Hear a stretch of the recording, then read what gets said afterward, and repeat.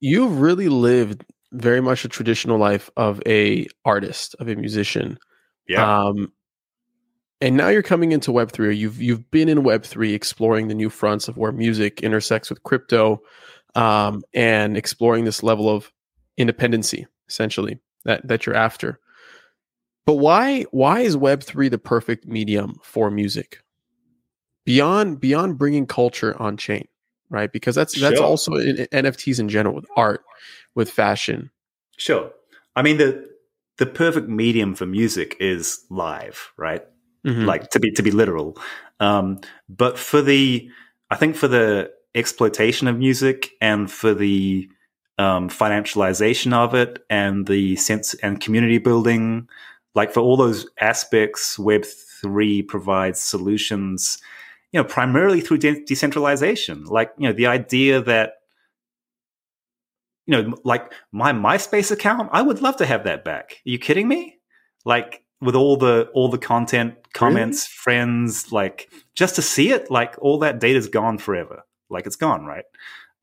So that perspective, I think, is really important of being able to, have immutability and you know perpetual content. I think that's really important. And then access to our people, like the way if I post on Instagram, like what is it, 2% or 5% of people who chose to follow my account will see what I want to share with them. I mean, all that kind of thing. It's nothing sustainable, and I think it's more for me more than the solutions Web3 provides. It's about how problematic the music industry has been up to this point in time.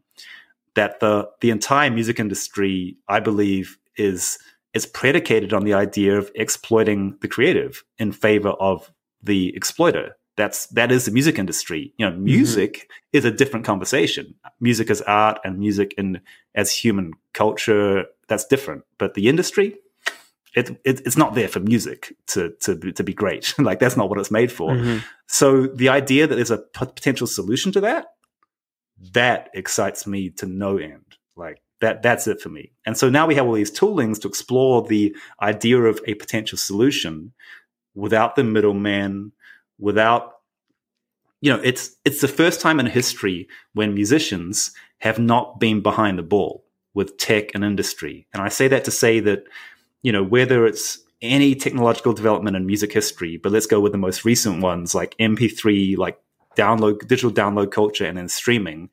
We weren't like those things happened, and then we had to comply.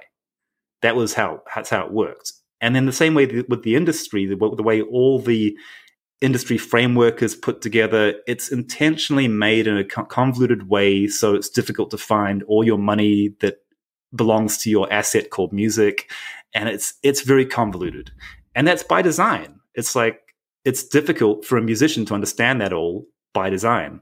So to take those two aspects and have a tooling which can just get rid of both of them, I'm like, yeah, this is at the worst, this is great. Yeah. Can you talk more about? So you just went on a little bit of an example tangent of comparing traditional music to crypto music. Okay. Can you talk more about like what are the biggest like insights that you've developed as a traditional artist coming into Web3 that maybe others won't necessarily have the purview of seeing? Right. So you talked about payments, right? You talked about all these dashboards. You talked about social media data and right, and like everything living on one centralized server versus being repurposed on other platforms. What other like interesting insights that might not be as common to the more modern day independent artists that you're kind of seeing being a better format in Web3 for them? Totally, man. I think one thing that comes to mind straight away is how labels work in the traditional system. And that is, there's two kinds of labels fundamentally. There's one that's a catalog label, Mm-hmm. and there's one that's a new music label. Some of them are big enough to be both.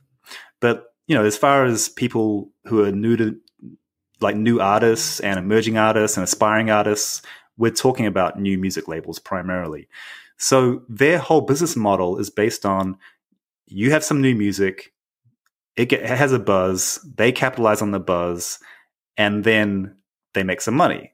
But the buzz is, by definition, it always happens when the new release cycle is happening. if you're one of these huge artists who just kind of can plateau at a really high level consistently, I mean, that's an anomaly. Cool. But for the average artist, in any genre, you're going to peak when a new release comes out, and then it's going to kind of plateau down. And so the label has never had any kind of financial incentive or tooling to keep your exploitation consistent. In other words, to keep your money growing and to keep you in the marketplace if you're not in the new release cycle. So the best thing they can do is come back to you as an artist and say, yo, give us a new album, and then we can push you, and that'll push your old album. Right. And we're in this cycle, right? It's never ending. So I think that's one fundamental thing where, someone we all talk about a lot, Latasha, who's just doing incredible things in the space, the way she'll give you like a new joint, a recent joint, an old joint. And it's like this, it's all art, it's all music, and it's all valid. And just because, like for me with my catalog, just because a track was recorded in 2005 doesn't reduce the value of the track. Right. But in the traditional system, it does. Like until some show decides to sync it, then it comes to life again. Otherwise, let's talk about that again really quick. Why is an old track new in crypto? Why is that okay versus not okay? That's a really interesting insight, because I have realized that a lot of artists that jump into Web3 and music, they end up publishing and minting tracks that already were in existence, that already have streams. Like Blau is the best example of that, right? Totally. All the songs that he basically sold that iconic drop that made headlines, those were all repurposed tracks, right? That were re-brought to life. Excuse me. Why is that acceptable here? Well, I mean, why shouldn't it be, right? Like, also true. Like, why should it not be? Yeah. Yeah. At the end of the day, it's like if we looked at visual art through the same lens, then you could look at an artist who, I mean, every artist I think of right now is not even alive, but you could say, well, their old work, I mean, it's old. Like, that's not worth any money. Like, I want the new joint. Like, Picasso. I want that new Picasso. I don't want the old Picasso. Yeah. Like, this is, to me, this is art. And I think there's a distinction here to make as well between music in its genres and functionality is a huge spectrum. And I skew to art music. I skew to music as art before I skew to music as product. And that's not to disparage anything, because I don't know. Does that make sense what I'm saying? Yeah. And really quick. So I just want to clarify something. Like, not all old music doesn't do well if it's repurposed, right? Like you can still hear Michael Jackson's songs like being played, right? And it's old stuff. Like his catalog has value. Like your YouTube catalog has value. It still accumulates views depending on who you are. Yeah. Right. But I see what you're saying. Like with more everyday songs, those don't get necessarily repurposed on mainstream radio or on Spotify playlists because they're already in the past, right? Whereas here on this medium, you're actually reintroducing them in a new format and a new way to capture true value depending on what the market wants to value it as. 100%, man. Okay. The way that back catalog is part of an artist's story. And that we now have a tooling to be able to share our story and frame it in our own way, that's totally unique. Beyond that, it's like, you click on discography on Spotify and it's some JPEGs. Yeah. But for me to be actually contextualize that for people is amazing. Yeah. And at that point, it's not about, and I alluded to this before, it's not even about it being collected or bought. It's about it being on chain. And when it gets to the point when it meets its collector, the person who I resonate with this, then that becomes a transaction. Cool. But it's much more important to me that the story is there. Mm-hmm. And I think, we have a thing happening in the space already where, people feel like, oh, if my NFT didn't sell on the day I dropped it, it's a failure. I'm going to burn it or whatever it might be.